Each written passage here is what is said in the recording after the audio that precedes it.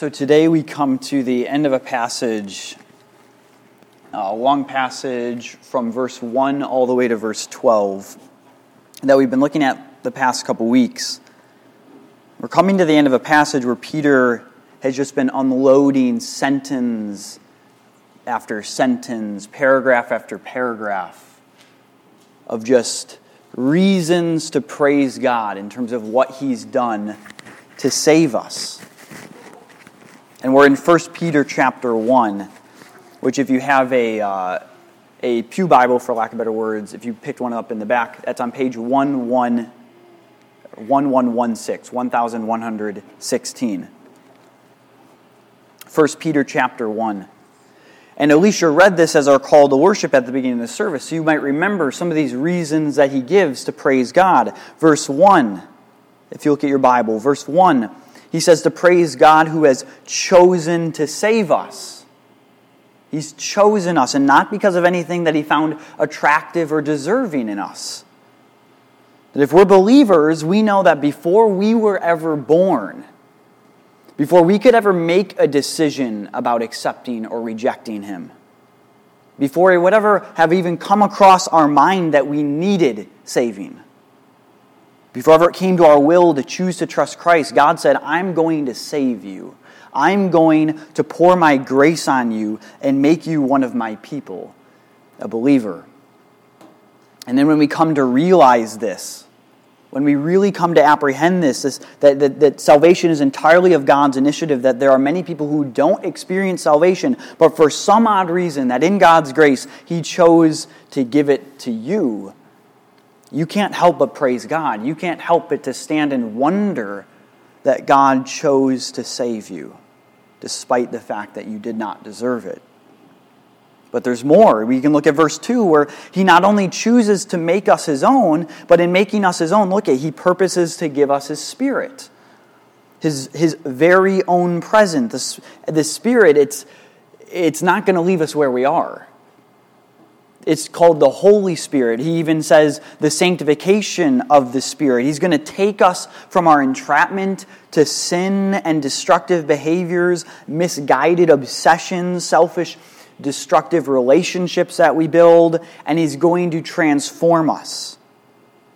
The Spirit gives us spiritual life, and then He begins to mold us and restore us and make us whole again. Verse 2, God chooses us for obedience to Jesus. That when He chooses to save us, part of what He's determined to do is to make us into a people that submits to Christ. He takes us, a people who in our sinful nature were hell-bent on rebelling against God, and then He transforms us into a people who now submit to God.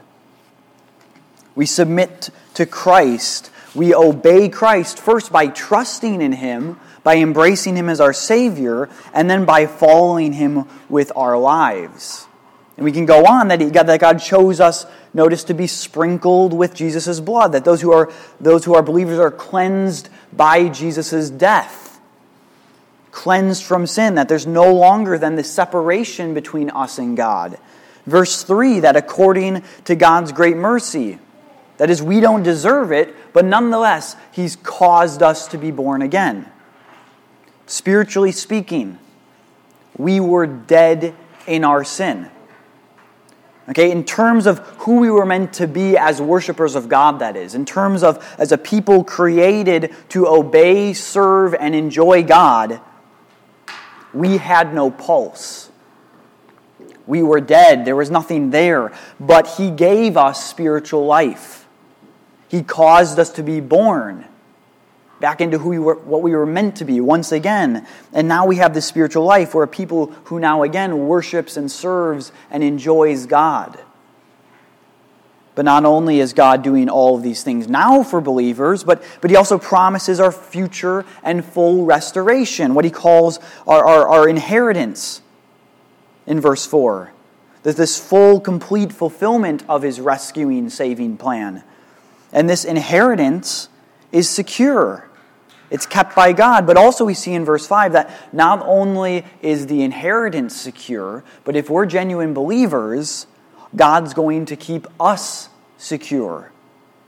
Our salvation can't be lost because He's going to guard us in our position of faith, of trusting in Christ. And as Drew talked about last week, with verses 6 through 9, this is even true in the midst of trials. In fact, through trials, God refines us. And He does that mysterious work of restoring us even through trials. Like gold in a furnace, Peter says. And all of this, Peter says, is reason to praise God. All of this is just one long, what we might call like a praise fest of just wondering and marveling in the grace that God has given us in salvation. It's what we call a doxology. And this is how Peter opens his letter, with a doxology. And then we come to verses 10 through 12, if you can hit the next slide. 10 through 12. When we come to this verse, this is the salvation that Peter has in view. All that we've talked about up until this point. Look at verse 10.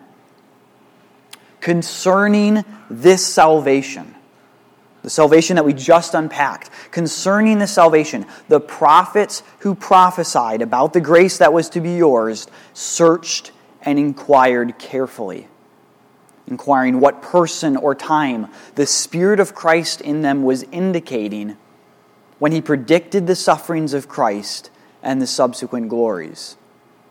It was revealed to them that they were serving not themselves, but you in the things that have now been announced to you through those who preach the good news to you by the Holy Spirit sent from heaven.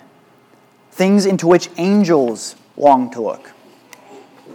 So as Peter wraps up his doxology here in verses 10 through 12, as he wraps up his praise fest, okay, he wants to add one more thing to the list. He wants us to hit us with one more dose of reason to be praising God, to be rejoicing in God. And the main thrust of this text is quite simple. And so this sermon is quite simple. There's really just a simple point here. Peter wants us to develop a greater appreciation, a more intense gratitude for this salvation that God has given us in Christ.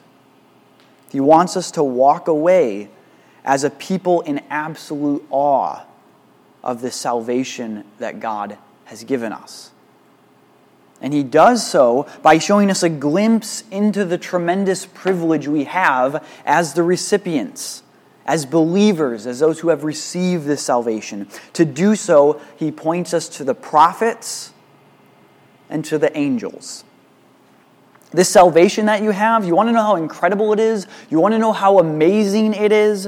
What a privilege it is to be someone who gets to partake in this? He says, look at how the prophets anticipated it. And then look at how the angels marvel at it. So let's begin with the prophets. In verse 10, Peter describes the prophets as those who prophesied about this salvation that would eventually be accomplished through Christ. About this saving grace, as Peter says, that is now the believers. And if you're not familiar, I want to talk a little bit about the prophets. The prophets that he's talking about here are people from the early parts of the Bible. What we call the Old Testament, what we might call like the first half of the Bible, for lack of better words. This is the part before Jesus comes in the flesh. And the prophets were people that God used to deliver His message. In fact, God actually says that He speaks through the prophets, that His word comes to them, and they deliver it. And even here we see this, where Peter says in verse 12, notice in verse 12, he says that it was revealed to the prophets. This isn't like a message that they came up with on their own. This isn't their own ideas. It was a message that was revealed to them. It was given to them by God Himself. And so their words are God's very words. Or we could look at verse 11. You see in verse 11, Peter says that it was God's Spirit, what Peter calls the Spirit of Christ, that was the one indicating what the prophets spoke. It was the Spirit's message spoken through the prophets. And as a side note, this is how we understand Scripture as a whole. That God used human beings to write Scripture, but he did so in such a way that the human words of Scripture, the words written by human authors, are at the same time his very words. So we could even think of the second letter that Peter writes. 2 Peter chapter 1, verses 20 to 21. Hear what he says. He says, no prophecy of Scripture comes from someone's interpretation. Like it's just their ideas that they wrote down. That this is just a reflection of how human beings have thought about religion. He says, verse 21, for no prophecy was ever produced by the will of man, but men spoke from God as they were carried along by the Holy Spirit. And so the prophets are these Old Testament figures who spoke God's word. They were God's mouthpiece, we might say. They delivered God's message. And one of the things that the prophets did, among many, was that they foretold of God's promises, of the future salvation that God was planning for his people. And Peter describes this salvation specifically in terms of, look at verse 11, he describes it in terms of the sufferings of Christ. And Christ is just another word for Messiah. So this is the suffering of the Messiah. This is the salvation. Somehow it's bound up with the sufferings of the Messiah. Read verses 10 and 11 with me. It says, concerning this salvation, the prophets who prophesied about the grace that was to be yours searched and inquired carefully, inquiring what person or time the Spirit of Christ in them was indicating when he predicted what? The sufferings of Christ and the subsequent glories. That somehow this salvation, the prophets understood, the prophets predicted, it would happen through the suffering of this coming figure, this Christ, this Messiah, this Savior, this servant of God. And there are many texts, when he says prophets, there are many texts that we could look to where we could see the various things that the prophets predicted and all the different dimensions of the salvation that God was planning. But one text stands above the rest as a text that is probably in the back of Peter's mind as he writes this letter. It's a text that he later alludes to in chapter 2 and in chapter 3. And that chapter, that passage from the prophets, is the 53rd chapter of the prophet Isaiah. Isaiah 53. Isaiah 53, if you would go to the next slide. The prophet Isaiah lays out how this salvation would be achieved through the Messiah's suffering. He spells it out for us. He's anticipating it.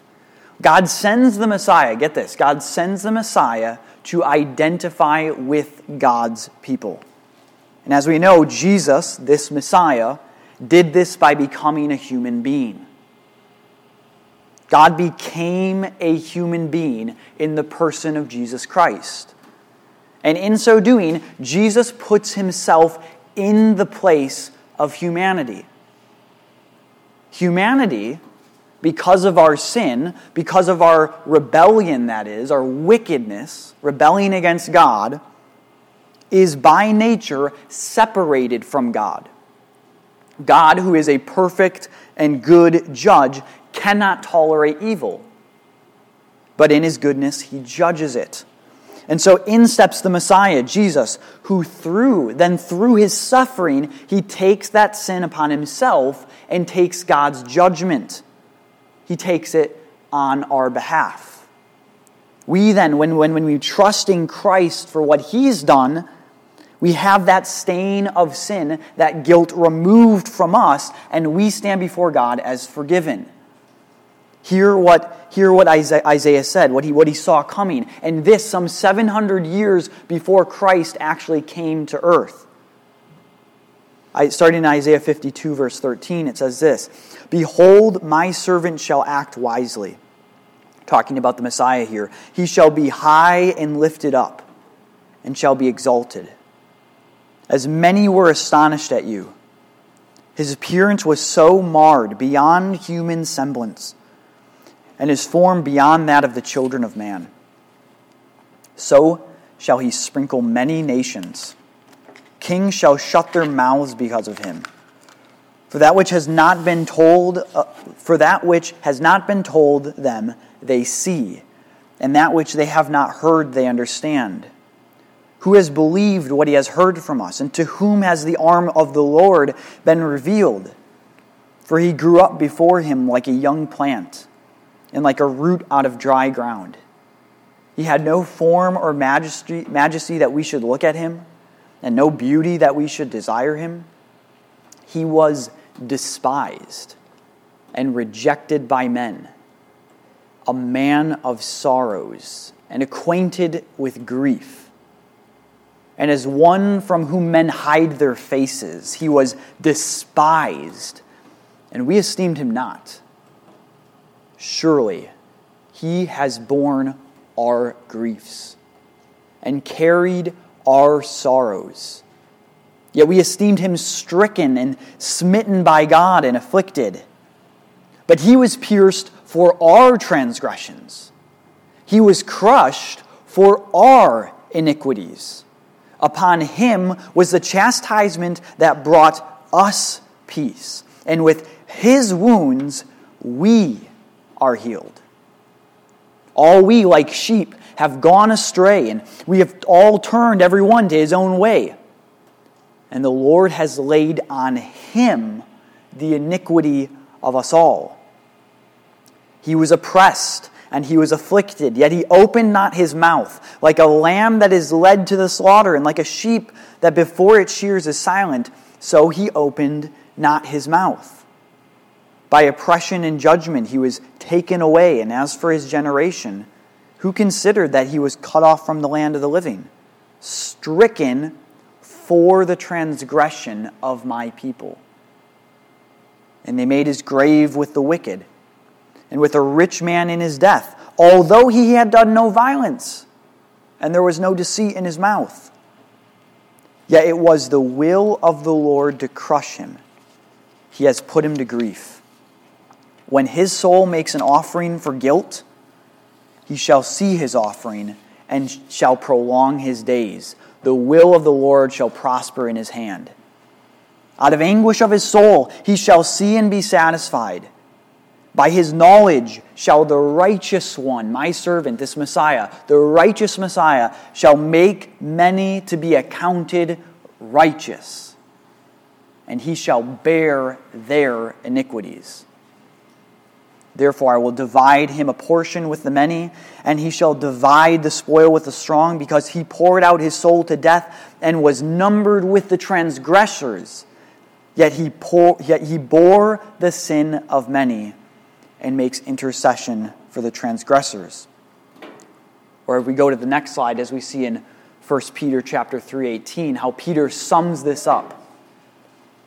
As Peter says in chapter 3, verse 18, "For Christ also suffered once for sins, the righteous for the unrighteous." That Christ, he's the righteous one, the sinless one, and he's dying for the sins in the place of the unrighteous, the wicked ones. That's us.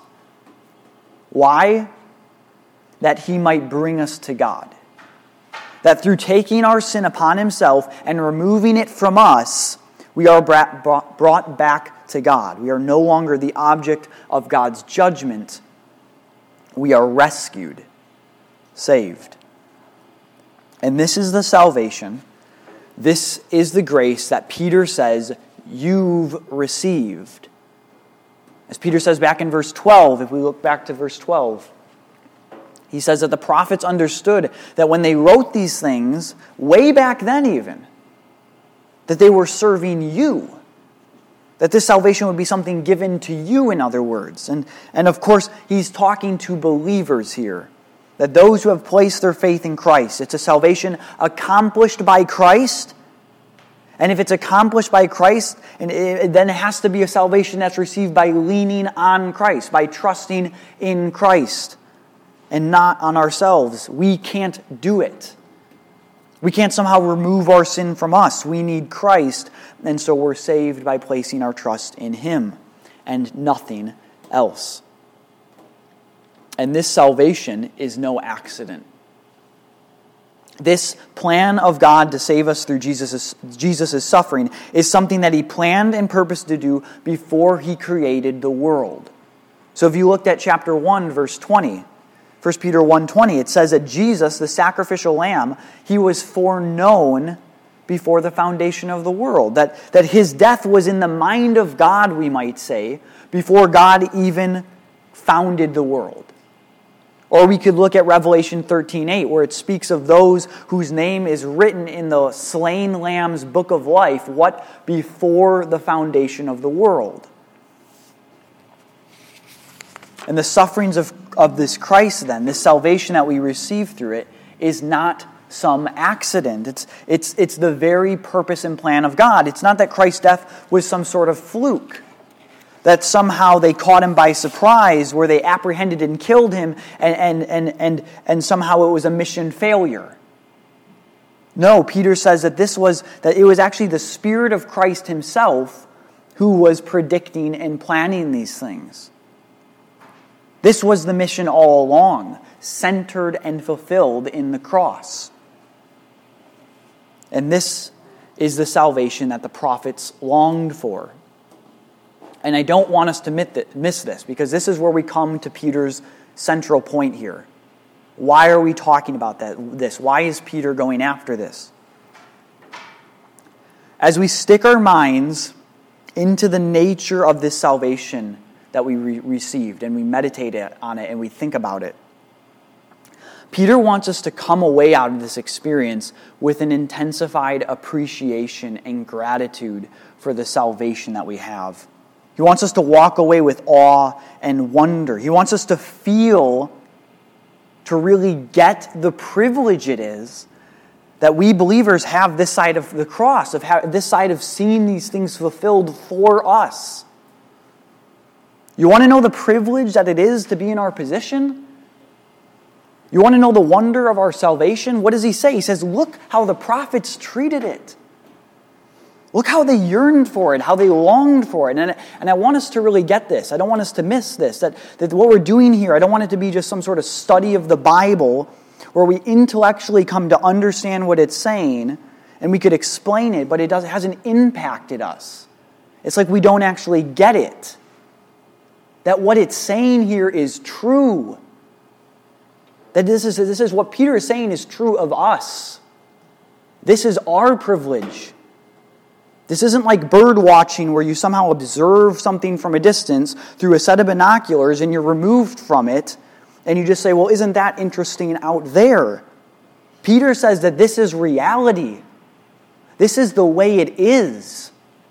This isn't some fiction. If you're a believer, this is your experience. This is not just something you observe. This is your reality. This is your salvation. And you want to know what sort of privilege it is? Look at the prophets. You want to know how mind-blowingly amazing this is? Just look at the awe and wonder of the prophets. Like the salvation that God has planned from all eternity has been fulfilled and has been fulfilled for us. The prophets, they searched, they inquired, they longed for. It's like they were saying, God, what is this amazing thing that you're planning? I want to know more. Who is this Messiah figure, this suffering? What is this all about? You have salvation planned for your people. He's going to bear our iniquities. What is this? I want to know more. And so they tear apart the scriptures, just trying to find anything else. It's like they're wringing it, trying to get anything out of the text. That's the sort of anticipation they have. They just want to know anything more. And now they're not serving themselves, but they're serving us. This is the salvation we've received. The thing that they ached and longed for. It's now been fulfilled. And we're the recipients. And then we can look at the angels and we see a similar reaction. Look at the end of verse 12. That this salvation, this salvation that we've received is described like this. This is things into which angels long to look.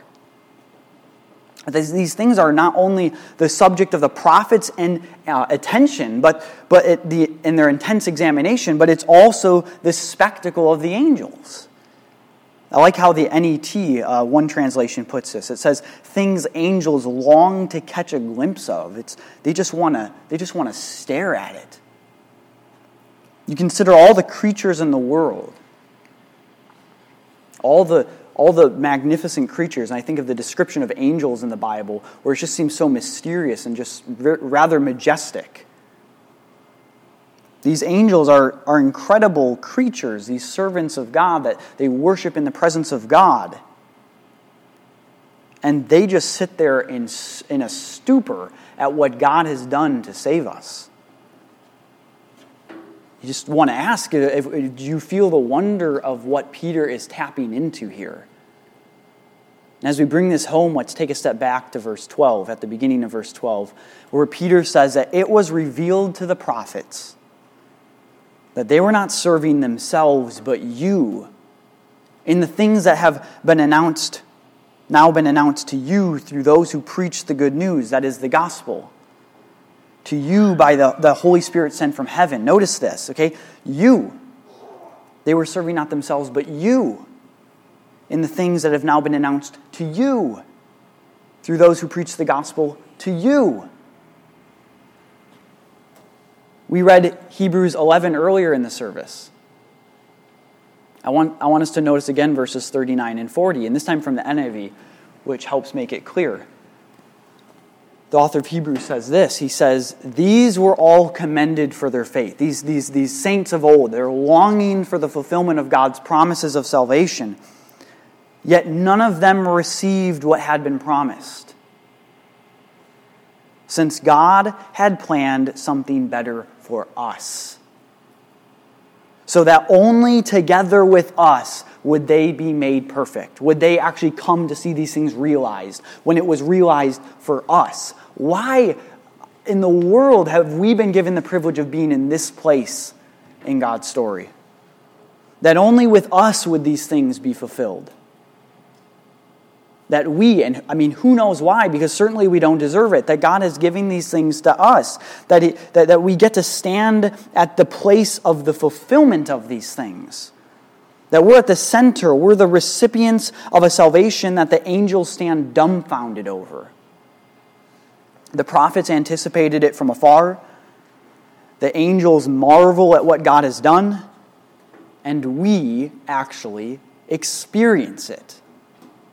When we see this, when we see of this salvation, it was of such great anticipation, of great interest to the prophets, and it was of such great interest to the angels. The point that Peter has for us here is that it's meant to intensify our interest in it as well. And this has huge implications for how we view ourselves and how we understand ourselves in this world. Oftentimes, especially as certain segments of our culture become less and less culturally Christian, and maybe they feel more hostile or closed off to traditional Christian ways of thinking, the Christian message, Christian lifestyle, I think we can start to feel weird and we start to feel more marginalized. And as we've said, that's right, exactly, that's true. That's how it should be. We should expect nothing less, that we should be weird. There should be a sense of ostracization. That, as Peter said in the opening, he said we're elect exiles, that we're strangers. That if there's little difference between ourselves and our non-Christian acquaintances, that should be reason for concern. We should feel at odds, like not just surface level things, but like fundamental differences, disjointed from our culture, that our values, our convictions, what we love, what we care about, what we believe, how we understand the meaning and purpose of our lives, how we orient our lives, it's going to be drastically different. But oftentimes this difference, it can make us feel insecure. We're insecure about ourselves. We could use a common phrase that we often start to feel like we are on the, quote, wrong side of history. We feel so bizarre, like this is just Is this really real? Like, we begin to slowly buy into the way our society paints reality, and we begin to drift, we begin to doubt our identity as a Christian, it becomes less pronounced. We don't want to bring it up as much. We'd rather kind of just blend in, not be different. We're unsure, and we feel ambivalent. And especially for Peter's readers here, who are facing actual physical persecution, okay, this danger was obviously pressing for them. So what does Peter do? Peter reminds us of who we are. Again, he brings us back to our true identity. When the world would have us feel marginalized and out of place, he says, you as a believer are at the center of what God is doing in this world. You're not marginal. You're not marginalized in God's story. You're at the center in Christ. You're not on the wrong side of history. You in Christ, okay, you're at the center of God's history as he defines it. And he wants us to just let that sink in for a moment. This gospel that you believe, Peter says, he says, be assured, this isn't some heresy, this isn't some off-track, ill-founded idea. No, he says that this gospel that was preached to us, that we have believed, that has been passed down for ages, 2,000 years since Christ. Okay, Peter connects this gospel straight back to the Old Testament prophets. This is what they predicted and promised, now fulfilled. Verse 12, in the things now announced to you through the gospel, through the good news. And notice, the same Spirit of God that was at work in predicting these things, predicting the gospel through the prophets, is now at work in its proclamation. Verse 12, preached to you by the Holy Spirit. This isn't some human invention. This gospel is the message of God himself. And I want to close by pointing out one final implication that this has for us in terms of our evangelism, in terms of how we think of ourselves as a church on mission. Our spreading of the gospel. I think a lot of times we can think things like, man, wouldn't it have been great to live during the time of Moses or the time of Elijah, all these grand days in the Bible where God was doing all these miraculous things like splitting the water open or showing the prophets of Baal a thing or two. God was doing all this miraculous, amazing stuff.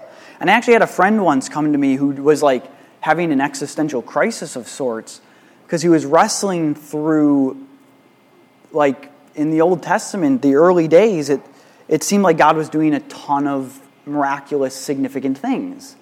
And at the end of history, Christ is going to return and God's going to do a lot of incredible things there. But right now, it just seems so mundane and so unimportant and so insignificant. And sometimes we treat our Christianity like that. It's just like a default thing. I guess I'm a Christian. It doesn't really seem to mean much. It just seems so uneventful, just so mundane. And I think we can a lot of times feel like this. Man, it would be nice to live back then. But Peter comes in and he's like, are you kidding me? Knock that off. You live in the time of the fulfillment of the things the Old Testament anticipated. Those were but shadows. Christ is the substance. And you think your life is mundane and insignificant in the story of God from creation to consummation, from the story of when God began the world to the time when he's going to restore it. You think that this is just an insignificant time period. Let your sense of identity get infused yourself a little bit of this. That you live in the point in history where God is spreading his gospel to the nations. And he's doing it through the power of the Spirit. He's poured out his Spirit for that very purpose, as this passage says, that the gospel was preached by the power of the Spirit. Do you remember with the beginning of the book of Acts, what the apostles were doing? Before Pentecost, they were waiting for the Spirit to be poured out. And when Christ poured out his Spirit at Pentecost, the gospel then was unleashed and it went to the nations. And this is our time period. We live in that era. This is our mission. This is our promise, that God's Spirit will be with us and will empower us as we tell people about Christ. And when we boil over with the tremendous appreciation that we ought to have after reflecting on these things, after preaching these things to ourselves on a daily basis, after coming together on every Sunday and celebrating these things, when we boil over with this appreciation due to this amazing salvation that we've received, we can't help but go and tell others. As Paul says in 2 Corinthians 5, he says, the love of Christ controls us. And he's talking about spreading the gospel.